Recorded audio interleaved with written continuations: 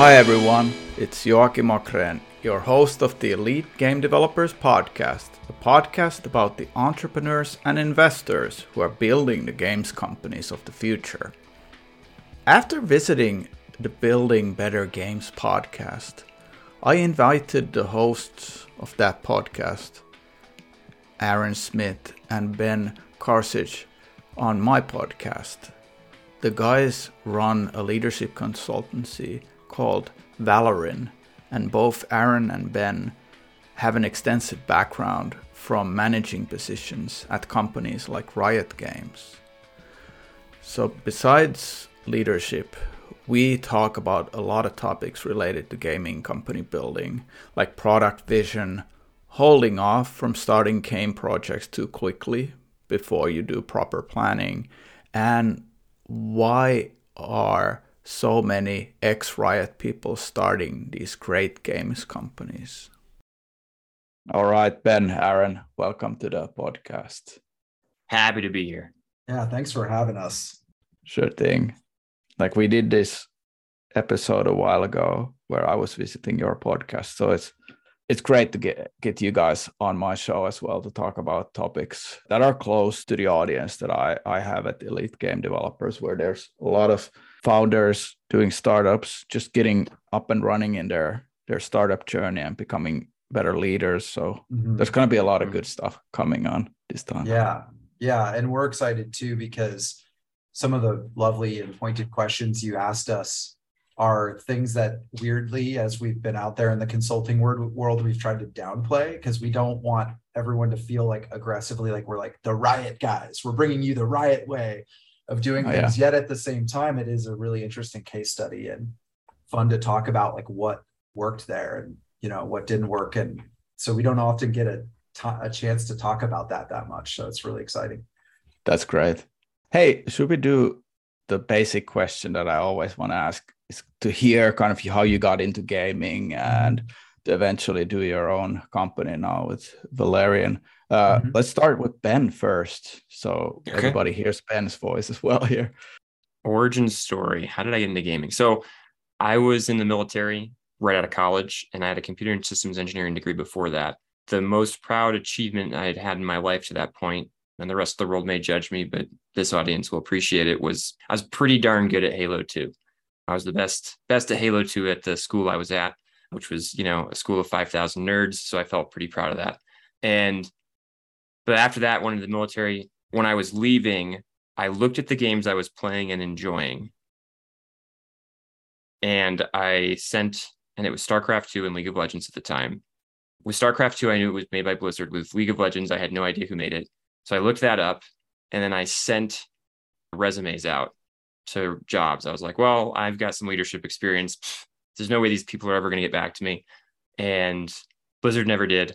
And Riot pinged me back, and I was shocked. And then I started going through this very long interview process. And somehow I kept going from one stage to the next. And I had no idea what was going on. I had no idea. Like, I actually asked, like, what should I study? What should I research to try to understand what this job is? And people were like, here's some books by Mike Cohn about Scrum or something. And so I did that. And in the next couple of months, I had an onsite, passed the onsite, and suddenly it was like, I'm at Riot Games. Holy crap, I'm at Riot Games. Class of Volibear, whatever, December of 2011. So yeah, and then was there for 8 years. And one of the things that I found really quickly is that when I'd ask the question, what is it that I should learn from to be good at my job? Like, where can I go? Nobody had a good answer for me. And so I was constantly like just trying to find stuff and trying to understand and learning. There were a lot of good mentors and things like that. But when I left Riot, that question still is huge for me. What is it that if you're going into game development, whether you're trying to do a startup, whether you're just entering in as like a production coordinator or whatever, if you're becoming a leader in games, where do you go to learn about how game development works and how it's different from software development, which you could fill libraries with the books that have been written about? Where do you go for game development? And the answer is like, well, there's not really much of anything, right? Like Joachim, you've written a book. It's probably one of very few books that competently describes the situation around that. And you focus on a part that is to your audience, right? How could I solve that problem? And I realized as I was going along in my journey at Riot that I cared a lot about that. I cared a lot about not having all the producers in the future not have an answer to that question of like, where do I go, and just have to stumble bump their way through every problem that we all hit over and over and over. So that was why when I left Riot, I'd been talking with Aaron. He'd left about a year before me and was like, let's start a company and let's see if we can help leaders do a better job leading in game development. That's awesome. Aaron, you got into Riot as well. Was that the same time later? A couple years before. I grew up really into entertainment in general. Like I loved film and I loved games. And I come from a small country town in California where saying you wanted to be a game developer was something that would get you laughed at. That wasn't a real job still when I was a kid. And so I went into film, which was the quote unquote practical entertainment thing to get into. And I did that for a year or two in Los Angeles, and I absolutely hated it. And I didn't really get along with many of my peers. And so I found this ad on Craigslist for a small company I had never heard of called Riot Games, who was making a game like Dota, I guess, was about what I understood at that time. And I joined as an intern in 2009, or I think like mid 2009, actually. And yeah, just kind of got swept off my feet, and the rest is history. Amazing. With your company, you have a statement on your website saying better leaders make better games. Can you elaborate on this a bit more? Yeah. Ben and I have thought a lot about what was in the secret sauce for us at Riot. And some of it, I think we think of it in terms of this was very much a Riot culture thing. And some of it, we view it as these are the kinds of things that great leaders do. And one of the things I'll say about Riot is that Riot really focused on the role of leadership as an imperative in a way that I often don't see companies focus on. Like there was a lot of talk about what does it mean to be a leader? There was a lot of talk about, hey, I remember as a little noob getting my feet wet, having Steve Snow come up to me and be like, hey, your job is to be a leader. I remember Mark Merrill telling me your job is to be a leader.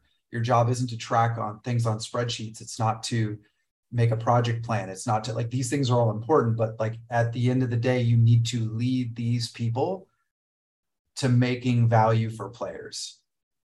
And that directive was so clear. And I think it eventually started to materialize over years and years of being in that environment and creating it ourselves as leaders, like being responsible for training other people to do that was it. It was like, your job is to be a leader. It means something to be a leader and to solve problems, drive results, influence people in a positive direction, keep the players' needs in mind. Like in the back of your head all the time, the players' needs should be your obsession. And then figure out all the tools and the processes once you've got all that other stuff locked down. And so that's really kind of the quintessential lesson, is that if we can help people become leaders and help leaders identify tools to become better leaders, that's hopefully going to have an outsized impact on the whole industry. And that's the thing that's motivating us. Yeah. Everybody's been in a situation where leaders have been a hindrance rather than a help. And there are some people who would go so far as to say, if a leader is neutral in value, I'll take it. I'll take it. Because it's so awful to have a leader who's actually not helping, who's only slowing you down. And we see that's across all industries. That's not just games, that's everywhere. And it's sad because leaders are almost definitionally force multipliers. Like the irony of the statement is that leaders don't actually make anything in some sense. They don't make art. They don't make code. They don't write the code. They don't necessarily do the design. What is it that they do? Well, they're force multipliers. They make everybody more or less efficient.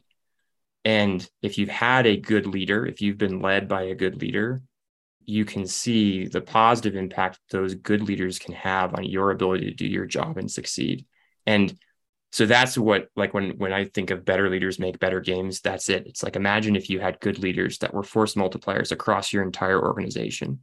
And rather than being something you had to work around and management's making us do blah and it's annoying and pointless and it's the waste of time, it's the overhead but I accept it because I like making video games. Imagine if instead you viewed those leaders as like, these people help us, they help us succeed, they help us find value. That would be amazing. And so if you have those better leaders, I believe you will make better games. I think you guys are onto really something interesting here, because like I've been spending a lot of time reading Jocko Willink's books, which basically are all about, having success by being leader, or succeeding what you want to achieve happens if you work together, and working together happens if people can step up and lead. Yeah. Pretty amazing stuff. I want to come back to how you picked all of this up whilst you were working at Riot, and now that you've been working on your own company. But there was some topics that we were going through when we were sending emails and back and forth, this kind of conversation about what we should be talking about. And these were kind of the topics that you guys mentioned that were close to heart. So first off was the idea of the product vision. Why does that matter? Aaron, you take this one first. So, what's interesting about some of those topics was that what came to mind for us, Joachim, was like, we're working with all these different game companies now, and we're starting to see these patterns. We're starting to see like the same kinds of issues coming up over and over again. And one of them is product vision. Why it matters is, I think, similar to leaders being sort of like force multipliers, I actually view the product vision as a force multiplier when it comes to focus. And so it's like, if you know who your audience is, and you know the fundamental, dare I say, spiritual problem you're trying to solve. Like, I've seen some great pitches just randomly in the last year or two where the person's just like so clear about, like, they paint this picture of the market that they're going to and the players that are just waiting in the wings to play this game that don't have a place to go right now. And it's like, if you can paint that picture internally for all your people, they can mostly figure out what needs to be done on their own. And I think we fundamentally believe that just cuts away so much waste before you even get started working. Like, every micro decision that every developer is making in the pit every day is informed with that picture, the picture we're all trying to paint in the background. And I think I love that idea. It's almost romantic to me because it's clarity. And when we see so many companies spending 20, 30, 40, $50 million with 100+ people and Jira projects up the wazoo and backlogs and tasks moving around, and no one can communicate, and everything it's stressful, and everyone thinks, and you just look at that system and you're like, there's so much waste in this system. Like, I bet 50% of this work doesn't actually need to be done, but you can never know the difference if you don't have that picture guiding you in the background.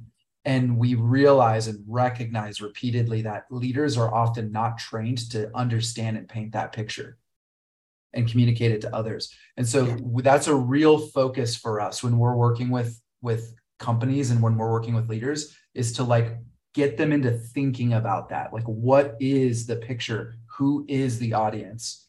What is the value? Yeah, there's a game is an experience, and you want the experience to be engaging. A plan is not an experience. A plan is not value. Ideally, it's a way to get to value. If you have a product vision clearly, you can look at a plan and say, well, maybe we don't need to do these things. And it's one of the most valuable things a leader can do, because there's a set of things, like there's the challenge with work is that there's always more things you could do, or there's more things to do than you could ever do. And so one of the hardest things is not figuring out like, well, is this valuable? It's what's the most valuable for the experience and audience that I'm trying to create and reach. If you can get to those people with as little work as possible, that's what you should try to do. And I think so often we fall back, whether we see this in startups, where we'll go in and it'll be like, hey, what's your product vision? And someone will have like a 96-page design doc. I'm like, that's not a product vision. Your whole company hasn't all read that, most likely. And certainly if they had, it's probably a bunch of features listed out, like you're going to do this, then you're going to do this, then you're going to do this, then you're going to do this. No, what's the vision? Why would someone play your game? Why do you think they would? You're going to be wrong with a lot of it, especially early on, and especially in a startup world. Like it's most likely wrong in a ton of ways. That's okay. The faster you can get to what you think is your core experience and the faster you can get that in front of your real audience, you will start learning, okay, this is what we think it is. And then everything Aaron said, it's like decision-making. It's decision-making top to bottom in your org. If everybody understands the product vision, then everybody can make better decisions moment to moment. And by the way, again, I can't emphasize enough, one of the most important decisions you want everybody in your company able to make is to choose not to do something that takes time. Because that if you can make 20% of your backlog or 20%, if you can complete 20% of the plan and actually get 80% of the value, you want to do that. The challenge is always it's hard to know up front which is the right 20%. And that's where you have to learn a lot. But the product vision helps with all of that. Yeah, completely agree with this. It's a system and like crystallization of something that every game studio should think about when they're doing a game. It's like, what is the vision for the product? It's even like you're going and pitching something. I don't usually see a product vision. Well, when you were talking to us on our podcast, you talked about values and shared values. They do a lot of the same thing. They help you, they simplify decision-making. Well, our values are this, which means that these options are not on the table for us. They contradict our values. Instead, we're going to do this. And if everybody knows that, man, it makes those cultural decisions and the tough challenges that you're going to face a lot simpler in a lot of ways. Yeah, that's definitely important. Can you talk more about the pros of postponing the mindset of this quick execution and going into production too early? Like if you can postpone that, what are the benefits there? I only laugh because we're so now familiar with the impulse. There's an impulse there in our industry. I don't think I completely understood how strong the impulse was until we started doing this thing out on our own. There's just like, how quickly can we get into production? How quickly can we get to the point where we've got the roadmaps and the Gantt charts? And it's almost like it's like moths to a flame. I love the question, how do we postpone that? Because that's actually what I think we should do is how do we push that off as quickly as possible? And one of the things we try to do is we try to refocus companies away from things like work and plans and tasks and features. And we try to refocus them on things like play test the game, play the game, try the game, find the fun part, talk about the game. Once you made a thing, get everyone together and talk about it. How does it feel? Does it seem like it's going in the right direction? What is the right direction? Like, again, reorient away from putting your head down, checking things off of a list, and focus yourself more on which direction are we trying to go? Is this experiment successful? What did we learn from this experiment? Like, run experiments. Like, one of the things Ben and I often talk to R&D teams about is don't use your measure of success as how much work you're getting done. That's the danger for you. Use your measure of success by how many things you're learning about your hypothesis, how many things you're learning about what you think the game needs to be or should be or will end up being or whatever. So learning, like, seriously, you have a sprint board, what you're putting up your goal for this 2 weeks, make the goal a question. This is the question we have. And so we want to do work that validates or invalidates this thesis we have about what's fun. And then if you need to, throw it all away. That's another thing I'd say. Get comfortable throwing stuff away. If you get, not because you necessarily should throw things away, but I see like companies building like platform level features and infrastructure and stuff from like day one. And it's not that that's bad to think ahead. It's that the more things you make that you're scared to throw away, the more you're now sticking yourself and you're entrenching yourself and you're attaching yourself to things you may not actually need. Yeah. And we see that all the time. And so it's like, don't hire this like core tech team that's going to build all this fancy stuff when you're still trying to figure out what your game is. Don't do that. Yeah, I've seen that happen. Of the companies, I can think of 3 examples where when we talked to them, they were like, well, where are you in development? And one, the question is almost always, well, parts of it are in production and parts of it are in pre-production and parts of it are like, and they'll be like, we've seen the full range almost where it's like, yeah, parts of the game are in ideation, parts are in prototyping or pre-production, parts of it, however you define those things. And game companies that have told us we're in production, then we'll ask, okay, what's the game? And they'll be like, well, we don't really know. Okay. That's telling. Why are you in production then? Why do you think you're in production if you don't know what the game is? And a lot of times it's because the timeline insisted that we should be in production now. Yes. And by the way, this is also a call out to, and it's so hard, right? If you're an investor and you're investing in a startup, recognize that you create some of the incentives that drive this negative behavior. If you're not careful, and you aren't doing it deliberately, you're trying to be helpful. You're trying to set constraints and like say, I want to see this progress by this time. You have to make calls. Do I want to continue to invest? All these different things. You know more about that space than I do. But that company, that game startup might feel that as pressure. Like I've got to get to the next phase. If I don't get to the next phase, then I haven't made it. I haven't made it. And so often we see teams that are, they're in prototyping. Honestly, Aaron and I would say they're in prototyping because they haven't figured out their core game loop. But they want to tell people they're in production, and that implies things about the plan that they have and the surety of their timelines and like all this stuff, and it gets in the way. Their burn rate too. We see a lot of insane burn rates that are like production level burn rates, and it's like you guys should have like 12 people just like sitting in a room together. Like, why do you have 100? That's crazy. Yeah, there was one startup that went from like 8-9 people to 30. Because they wanted to make the game better quickly, as they had just raised money, and they got 20 people in. What happened was everybody was onboarding everybody, like basically for 5 months. And nothing happened for 5 months, and then all of a sudden their runway was basically over. Yes. And it's so costly. By the way, if you're out there and you're listening to this and you're if you've worked with Aaron and I and you think like, oh no, Aaron and Ben are talking about me, we're not just talking about you. Don't worry. Like maybe we are. And if you think that, great self-awareness, but like you're not alone. So many times, right? Yes.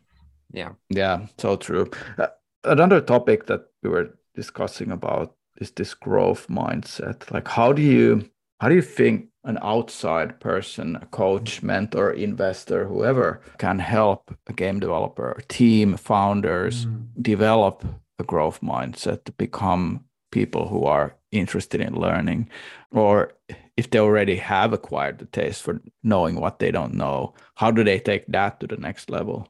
I mean, Carol, like the original author of this idea, she says in her book, she says the best way to get somebody to move towards a growth mindset is just to let them know that a growth mindset exists. And so actually it's one of those weird things that's kind of nice because you can just teach somebody what a growth mindset looks like, even on paper. And you've just added value immediately because they'll be like, oh, okay, I understand what this looks like now. Another thing that Ben and I talk a lot about, which is guidance we give to leaders, is become comfortable with uncertainty yourself, because you will be modeling behaviors every single day that your team will see. And if you are very, very, very uncomfortable with uncertainty, if you respond to uncertainty with panic, with aggression, with frustration, then your team is going to be taught to respond to uncertainty as if it's a hostile thing. And this sounds a little bit lofty and philosophical, but it really matters because we so often see a management reaction to uncertainty, which is, hey, we don't know what question we need to ask. We don't know what this part of the core game loop is going to look like. We don't know this thing. And so some person thinking through a management lens comes in and says, we need to lock this down now. We need to make a plan. I need to see the tasks. I want the estimates. And it's like that forces people to just come up with stuff, whether it's right or wrong. And so a leader needs to have the wherewithal and the centeredness, frankly, to be able to say, okay, we don't know the answers to these questions. Team, come together. let's talk about how we answer these questions. What do we need to do to explore this deeper? How do we get closer to clarity? What's the big step we can take? One big step we can take to get closer to clarity. Leaders who are comfortable with that and don't just immediately knee-jerk lock everything down are incredibly potent tools to help teams develop a growth mindset. Yeah. And the only thing I would add to that, because that's basic, that's so spot on, is model it. Say, I don't know. Yeah. When you don't know. And make that something that's safe and comfortable for everybody else to say. Be comfortable with the conflict and the disagreement that is part of your organization. And in some sense, celebrate that when it occurs in a healthy way. Because, yeah, you as leaders, and you talked specifically about as an outside coach, mentor, or friend, a lot of it's celebrating the right things, celebrating the effort people put into something, celebrate they're engaging with challenges that they don't understand, celebrate the failures and like what they learned. Like, I don't know, I'm sure Supercell gets referenced a lot, but they, from the outside, I haven't worked with them. It seems like they've managed to create a culture where failure is actually celebrated. And it's like, hey, we gave you a hard timeline and you didn't get where you were supposed to go. And so it failed. And now you're going to tell us all why. And no one's going to get like fired because they didn't perform. They didn't have all the confidence that they should have had to be driving forward, even though they actually didn't know anything. It was okay that this didn't work. It was okay that you couldn't figure it out. Making video games is really, really hard. And there's just, you have to be able to accept that difficulty. Like, it's not going to work every time. And that doesn't mean that your people were bad. Yeah. One of the key aspects that I think a lot about is like getting feedback, like great feedback to develop. I don't get enough feedback nowadays because I'm so much a solo guy doing my projects and everything. So it feels like that's something that, like, if I would be doing another startup, I would definitely set up like a bunch of feedback sessions and everything where we're constantly talking about things that shouldn't be left unsaid. Yeah. And that, what you just described there, when I hear that too, I know that there's people that if they were in that environment would be like, but this is all overhead, right? We should all be just doing work. Why aren't we all doing work? Instead, we're talking to each other. And like, there is an extreme version of that would be bad, but I think we're so far away from that generally in the industry. We're so far on the like, no, don't worry about giving the feedback. Just go back and do work. Like, just work harder. If we all work hard enough, it'll come out the other side, right? And it's like, no, it won't. You're way better off pausing. Something will come out the other side. Something will come out the other side. A lot of work will come out the other side. But, actually taking 20% of your day to give feedback about the product, about each other, about the system, about the culture, about the audience. Yeah. I actually think what you just mentioned there, Joachim, about feedback is also another thing that adds to that growth mindset culture. Yeah. Like if feedback becomes a very comfortable thing that people just do all the time, it's this input that you have as a human being and as a professional that trains you to think, hey, there's always something I can improve on. There's always something I can work on. And that becomes a very non-threatening idea. And if that, for everyone at your company, if that's a non-threatening idea, you've just unlocked something really, really powerful. Yeah. I hate to say it. One of the things we see a lot nowadays is an over celebration of a culture of kindness. And it's not to say that kindness is a bad thing. It's an awesome thing. It's an amazing thing. But usually when people say, hey, we're really nice to each other here, when people are describing their culture, we come to find that one of the aspects is that we try to avoid saying anything critical or negative at all, because we don't want to hurt anyone's feelings. And again, this is a very controversial topic these days, but like, I actually think that you want to build a resilience inside of your organization for people to be able to speak their minds to each other. And so they can work together better, because that's also a great growth factor for your people too. Yeah. Like that actually like leads me to the next thing I wanted to ask you about is like an ideal games company culture. Like, I think there are aspects that all of us sort of know what goes into the ideal culture, but like, does it change from when it's like six to 8 people in a room to going to 100, 200, like 300?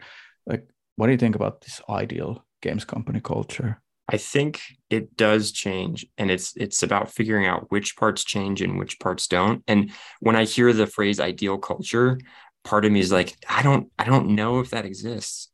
And I'm not like, I think that there are some things that are generically true, right? Your culture should embrace honesty, but it's almost like it's at the moral level, right? Like, don't be mean to each other, don't lie to each other, don't hurt each other, whatever. Outside of those sort of core ideas, though, I think that there's different types of cultures depending on the people and depending on the product and depending on where you're trying to go. One that I think, Aaron and I always have to keep an eye on. We worked at Riot. Riot was a game as a service. A lot of the system and the culture that emerged was based around like, hey, how do we respond to a game as a service? If you're developing a new game, and this was something Riot struggled with when we spun up R&D projects, the identical culture didn't work in some sense. And it's not that there weren't some things that would bridge the gap. There were, like I said, things like honesty and transparency, right? Was big on feedback. I think a lot of that was really great, but there are other aspects of culture about like how quickly you need to respond to things that happen. And a lot of stuff, like how close do you have to be to your audience? How much work do you have to put in to be close to your audience? How much of a focus do you need to have on internal feedback? Well, if your game's not live, you need to have a massive focus on internal feedback about your product. But if your game's live, you're getting so much feedback. Your systems are, and your culture is more about how do we receive that feedback from a giant audience well, or from the people that are playing our game. In League's case, it was a huge group of people that we could learn from.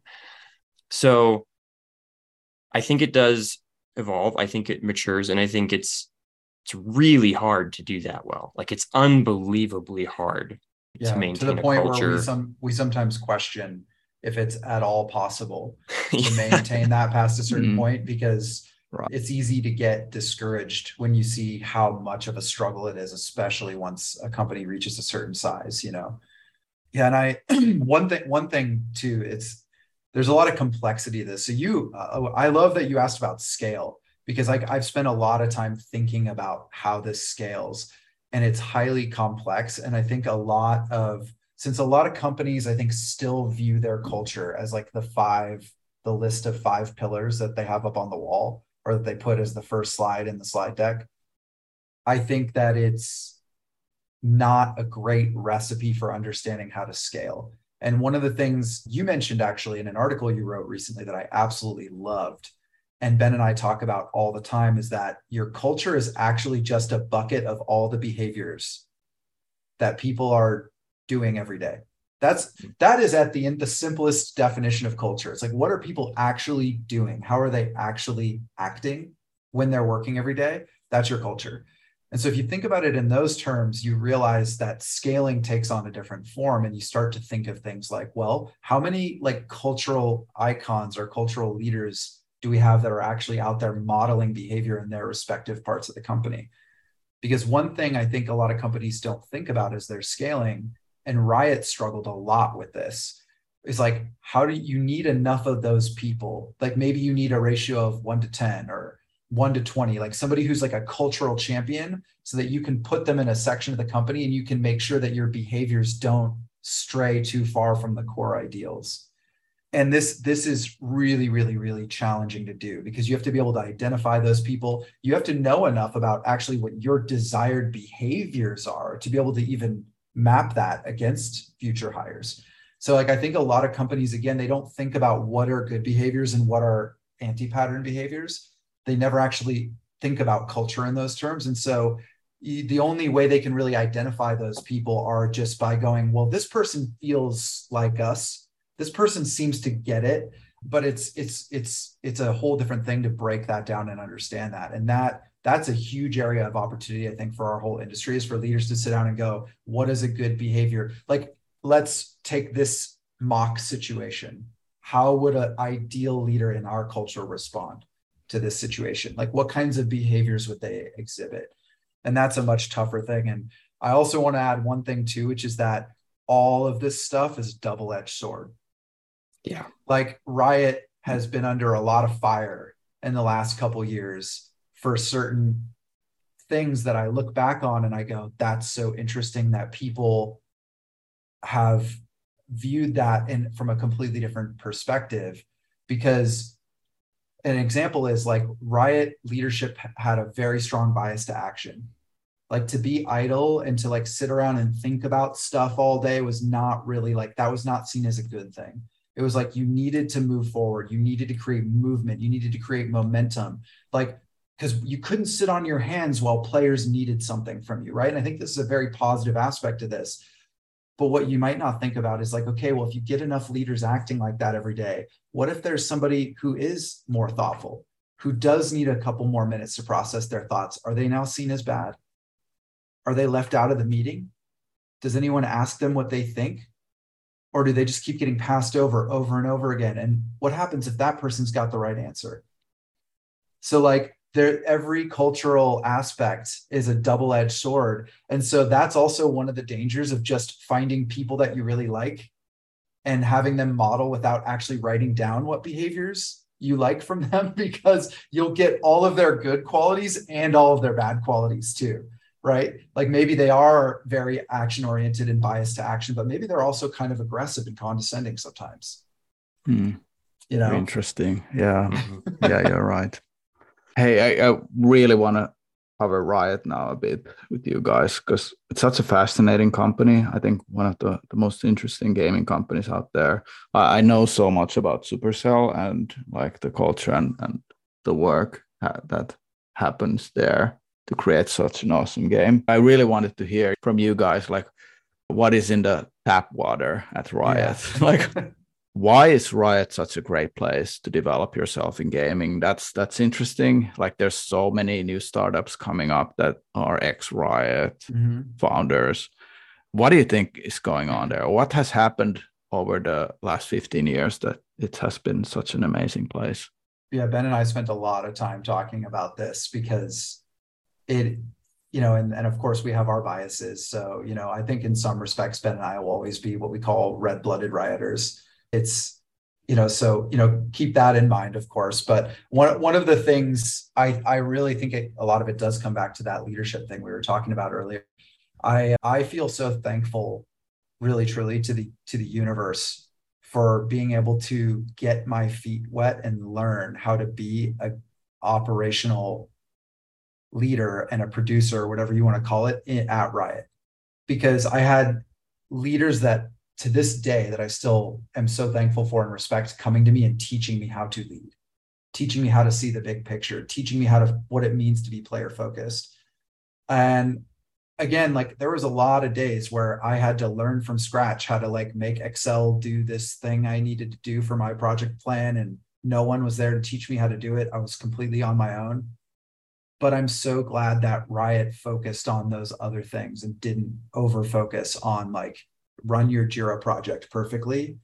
And I think that that's why you're seeing a lot of people coming out of Riot going and starting their own companies, because they have that strategic view. They are player focused. They deeply love games and they deeply love players, I think, truly. And want to serve them. And I think that they think of themselves as leaders and they want to lead something. They want to make changes. They want to do something new. They want to introduce a new idea. And I think that it makes so much sense to me when I see Rioters going on to become entrepreneurs. And I really think Riot generates entrepreneurs in many respects. And I think that's part of what's in the tap water. Yeah. So. For me, I often look at the hiring, you know, I know that's talked about a lot. Riot had a lot of really good people, still do have a lot of really good people that work there. Like Aaron and I still know tons of quality people working at Riot, fantastic game developers, good producers. Like it's a funny question because when I think about it, there's a lot of things at Riot I didn't have exposure to that I had exposure to when I was like, let's say doing logistics in the military. P&L was not a big deal for most of my time at Riot. There was almost this assumption that League is so successful, money isn't a problem. And that's a very unique and strange place to be. And most games and startups, and especially they can't think it that way. Can't be like, yeah, just forget the money. It's coming in every month. Don't worry about it. Like as long as the game doesn't topple over, and we've got a whole bunch of people making sure that doesn't happen. We'll still have money. Let's keep going. And so it's interesting. There's a lot of the process stuff and the nuts and bolts that actually you almost skipped. But what you got exposure to Aaron's point, was what does it mean to actually lead, to focus well, to be value focused and oriented, to be trying to create the best experience you can. And their hiring was, generally speaking, phenomenal. And like, obviously there were problems inside the company. There's problems in every company. There were some big ones in Riot, but the quality of the people that I was surrounded by was so high that when I think about some of those people and I think about them going and doing just about anything, I'm like, yeah, they're probably going to do pretty well. And it's not because, they're the smartest or the best or whatever. It's because like they know how to learn and they know how to focus on a goal. They know how to find an audience. They know how to really think about what matters hard and prioritize their own life and their team's work and that sort of thing. So I think there's a lot of really quality people there. And then there's also the piece of, you asked like, why are, these companies getting so many ex-Rioters forming companies? Well, because Riot has a certain prestige in the industry because of their success. And so when people leave and they say, hi, I'd like to make a startup, I think investors are thinking to themselves, well, shoot, you've operated a very successful company. If you learned something there, maybe that increases the odds of you being successful somewhere else. And as if you're an investor, I don't think that's a dumb thing to do. I think you see the same thing with startups that form out of Blizzard or Bungie or things like that. But yeah, I think a lot of ex-Rioters have formed startups in like the last few years. Actually, Aaron and I are sometimes shocked. It's just like, oh my gosh, we have so many friends that have founded game companies. Yeah, amazing. Like, I wanted to still ask a question about Riot. As a company like that goes into the future, how do they uphold the culture that got them where they had the success and everything went so well? How do they make sure that they can evolve regarding the needs that come up and not go into a situation where everything starts falling apart? That's the $1 million question. Man, it is the $1 million question. And I also think out of all the questions you asked, Joachim, this is the one that puts Ben and I probably in the closest area where it's like, I feel bad because this is where my criticism level of Riot and how it's operating today starts to go up quite a bit too. And it hurts me to say that. Like it's such a bizarre thing. Like it actually hurts me as a human to criticize Riot because I feel like a piece of me is always going to be there. But Riot's huge now. I don't even know what it is. It's got to be 4,000, 5,000, 6,000, something crazy. I mean, there's over a dozen offices all around the world. It's massive global footprint. And then you've got like business units now that are like outside of direct games, like esports, and now like Arcane just won 3 or 4 Emmys. So now we're making TV shows. It's like it's insane. Good ones too. I know, good ones, and it's insane. It's just like I don't even think I'm fully capable of wrapping my head as a person who's no longer there completely around like what the reality is for Rioters today and for Riot leadership now. But the only answer I can honestly give you about like how do you stop that from falling apart is I don't really know. There are some things I know are true. One of them is that culture is in a constant state of decay.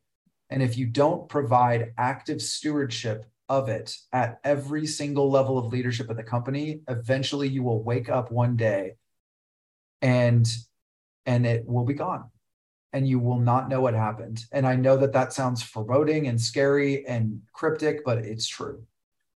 The second thing I would say is that, again, you really need to make sure to have people in your organization that are modeling the behaviors that you look back at and you say, this is what it really means to be a Superceller or a Rioter or a Blizzarder or whatever. This person exemplifies that, and you need to break that down into something digestible that can be teachable. And then you need to find more people that represent that.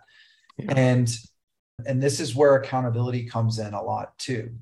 Like, I think it's very complex to lead. It's very complex to hold accountability and to set expectations and negotiate accountability. One thing I will say is if people start getting rewarded for the wrong things or punished for the wrong things, you can go down a very dangerous path very quickly. Mm-hmm. If people start getting punished for things like speaking up in front of the wrong people, or they start getting punished for things like spending maybe a little bit too much money on what was a good bet, but they still failed. Or they get punished for things like saying something not in the perfect way when they were giving feedback. Like maybe it's a coachable experience, but like, again, you need to provide latitude for that so people grow, because you don't want the fear of speaking to be what drives people's behavior. Similarly speaking, if somebody is seen to be failing over and over and over and over again with no accountability, and they keep seeming to get rewarded, that also sends another message. So like, these things are really important for leaders to understand, because while it may not seem like a big deal to you, these one-off cases from a senior leadership perspective, every single one of these events is broadcasting a reality to the rest of the organization that everyone else sees, and they are taking cues from it. So again, these little things are having force multiplicative effects in your culture, and it's really important. And again, these are things that just slip. They just happen as you scale, and you don't necessarily notice it. But like every action that you take, especially when it's a leader to leader action, has a ripple effect throughout the entire culture of your company. And there's an awareness there and a sensitivity that leaders need to have to that reality, I think, as they scale. Yeah, like I said, it's $1 million question because we don't know. The one thing I would say is, if you're scaling fast, you probably aren't putting as much attention into this as you should be. And it's like anything. If you don't maintain it, Aaron said cultural entropy, but like everything experiences entropy. There's skills entropy. Everything is in a constant state of decay. Are you fighting that decay? Because if you are not exerting effort, then that decay is happening. And so exert effort and try to keep an eye on what behaviors you see, because that is your culture. And when you start seeing them going sideways, you can point it out, but you can also go, why? Why am I seeing that counter behavior? And how do I create an environment? Like if you're the CEO or like on a C level of a startup, and suddenly you're exploding, like your game has got big and you're now growing suddenly, and you start seeing something and you're like, wait a minute, that doesn't seem like who we want to be. Don't go, oh, well, I have other things to do. Let me go handle my job. That is your job. That is the most important part of a leader's job, is the maintenance of that culture. That blows away everything else that you're doing. And especially in the case where you have a successful game and a successful product. Because I'll be honest, like I have so much respect for Riot in so many ways. And one of them was that they put a lot of, like, I haven't been there in 2.5 years, so I don't know what it looks like today. But for the 8 years I was there, they actually put a lot of effort into the culture, constantly trying to redo the values and things like that. And even when, I'll reference it, the Kotaku article came out, I can say, I don't agree with everything Riot did. I obviously don't agree with the wrong, like the moral wrong that occurred to cause that Kotaku article to be written. But they tried really hard to go like, how do we root this out? And I think they took culture very seriously. And so I say that to say, even cultures that are taking it very seriously, it's so hard. It's so hard.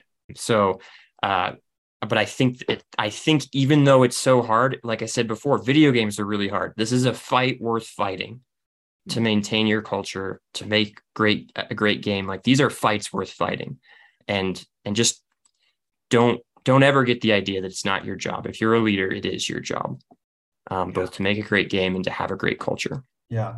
And I would say too, that if you're a leader and you're worried about the time and effort investment in things like product vision and culture, the way I would describe the impact of you investing in these places is, for every win, every small win that you get when it comes to product vision and culture is 1,000 decisions that you will never have to make, and 1,000 problems that you will never have. I really believe that. So more so, and this is why when we work with companies, we focus so much on culture and vision. It's because we know that if you can build a solid foundation there, you're eliminating most of the really difficult work you're going to have to do in the future, because you distribute that load throughout your entire company in a way that's like really profoundly positive, and honestly makes those people's jobs way more fun. Yeah. They're empowered. They have agency. Yeah. They know how to operate. They can make decisions. Better leaders make better games. Yeah. That's right. Final questions for you. What's your favorite book and why? Oh yeah. So I'm like, aside from games, this is super weird, I'm like big into macroeconomics, geopolitics, things like this. A life-changing book for me was a book called The Fourth Turning, which really kind of is a lens over social demography that essentially asserts that humanity operates in centennial cycles, 100-year cycles. It's a lot more nuanced than that. So go read it if you're interested. But what it does is it puts a frame over generational patterns going back like 500 years in Western society, and then predicts what the next like 100 or 200 years are going to look like. And it's really cool. And like, so this book coined the term millennials. So like, for example, we refer to this generation as millennials, originally came from Howe and Strauss, the guys who wrote that book. So really cool book if you're into that sort of thing. Yeah, nice. For me, so Job and Ecclesiastes in the Bible, those are two that are huge for me because they teach you, I think, how to relate to reality and the divine and who you are in relationship to that. And it's funny because they're often people read those two books. I don't know if you're familiar with them, but they're in the Old Testament and they're very, like, most people find them very depressing. You know, it's like vanity, vanity, all is vanity. But there's a lot in there, I think, to help you understand, like, be careful where you try to find meaning. And I think that's very true for people, more and more true over time, actually. Like, be careful where you try to find meaning in life. Outside of that, I think the Silmarillion, I love Tolkien. I love so much of what Tolkien wrote, and I love Middle Earth. And the Silmarillion is this grand, like, it's funny, and it's at its worst, it's a very boring historical like description of trees and mountains and stuff. But at its best, it's this amazing story about the decline of the elves, like, and there's a sadness there, but also the rise of humanity, and the fact that humans, unlike elves and dwarves and hobbits and things in Tolkien's world, humans, men, as he calls them, men can be good or bad. And what does that mean? And how do we relate to that? And so the elves, which are almost purely good in an absolute sense, they're almost purely good. They make mistakes and they can become arrogant and, you know, do evil things, but they're generally good. But men are like these wild cards. And I think that's something like Solzhenitsyn said, the line between good and evil cuts through the heart of every man, or something. I'm paraphrasing that slightly, but like the Silmarillion tells that same story. And as the good of the elves declines in over the ages, you see men, and it's like, what's going to happen? And Tolkien never answers that question. This is which Ben's is kind of very cool. long-winded way of saying Amazon's ruining his life right now. So. That's the best place. I've watched a few episodes. Yeah, not happy. They're getting my money in the book side. So Yeah, like they're winning. Yeah. Great. These are really good ones. Do you guys have a story that has shaped you in how you approach your work today? So many. There's two that come to mind for me. In 2004, I was at college. I was in ROTC, Reserve Officer Training Corps, to become an officer. Another cadet was in the program with me. We were walking back from PT early in the morning, and I was doing something I did a lot, which was complaining. And guy's name is Ron Shepard. Super cool guy, but he just tell you what he thought. And he was a peer of mine, and I'm complaining away. And he said, "You know, Ben, you complain a lot." And I think I immediately started complaining about that, and then kept complaining. But it stuck with me. And over the course of the next days, weeks, and months, it completely shifted how I related to the world, because he was right. I was complaining a lot, and I was complaining to fit in. I was complaining to do a lot of things. What complaining allowed me not to do is take responsibility for my own life. It allowed me to offload that to everything else. I could complain about everything else in life, and I didn't have to take any accountability for the situations I was in. So that was one that was huge. Second one was when I left the military. I asked I was an officer. So I was an officer in charge, or an OIC in charge of a shop. There was a non-commissioned officer who I worked with, who was the NCOIC of my shop for much of my time in Afghanistan. And she said something to me. I asked her, I can't remember if I asked her feedback or how it came up in the conversation, but she basically said, "Sir, the soldiers in your shop were terrified of you." And I was really shocked by that, to the point where I didn't actually go into it with her at the time, but I thought about it. But she doubled down on it when I was like, "Really?" And she was like, "Sir, like," and I thought about why, and I thought about how I'd shown up. And I thought also about how I never wanted to be that. I never wanted to have soldiers terrified of me. And there's a bunch of reasons why I speculate that was the case. I was very driven to getting the work done. I was very focused. I didn't, like, if they messed up, I'd just take the work away from them. I wouldn't punish them, but I was sort of this enigmatic, quiet figure in some sense, who was just like, he just did stuff. And if we did stuff wrong, it seemed like he didn't like it. And I didn't relate to them a lot. Like the NCO that I had, they kind of, and this is very normal, they handled the soldiers like the privates and things like that. That's their job. But I never wanted that to be true. And I was sad to hear it. And so from that point forward, I tried to shift. So those are two. One, stop complaining, take accountability for your own life. Two, be careful about how you relate to other people, because it's very easy for something that you don't want to happen. I don't want people to be terrified of me professionally. Yeah. Really good ones. Aaron? For me, and I'll name drop Steve Snow again, because he was a very important mentor of mine early on at Riot. And there was a really difficult period of time I went through about a year or two in, when I was, fully salaried and growing as a junior producer. And I could tell that Steve was struggling with me, was feeling disappointed in my performance at the time for a brief window there. And he wasn't the only one. And I remember being frustrated by that and not understanding why I was being perceived as struggling performance-wise. I was doing so much work. I had everything organized. I had all the plans. I had everything was meticulous. I was working crazy hours.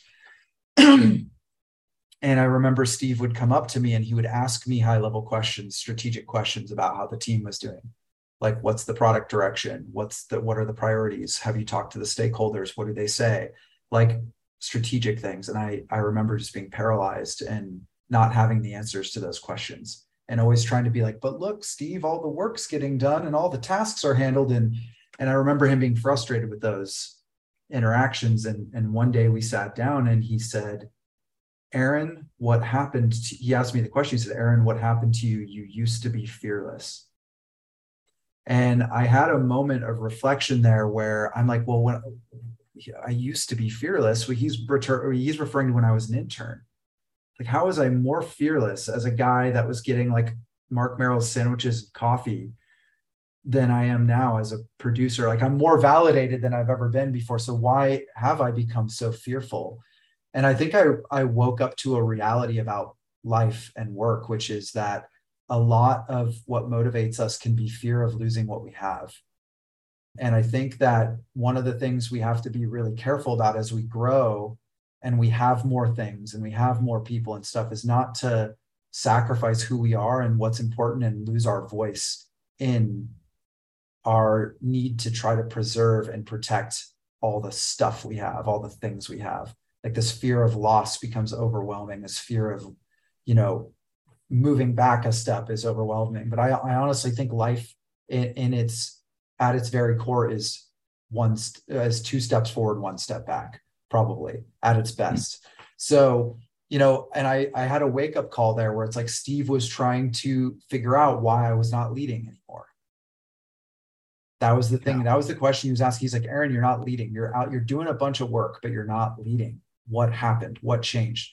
And I was trying to become indispensable to the company by getting so much work done so that I couldn't possibly be fired. That was what the mentality now as I look back. But I wasn't actually leading. He wanted to trust that when he came back and asked me those questions, that I knew that all he needed to know was that I had it under control strategically so that he could go focus on other things. And when I didn't have the answers to those questions, it was showing him that I didn't actually know what I was doing, that I was losing the big picture I was losing the forest for the trees, basically. And so that was a really big turning point for me in my career, where the two takeaways I took is like, leading is more important than doing work. It really is. And two, don't ever become so fearful of loss that you allow it to drive your behavior. Amazing.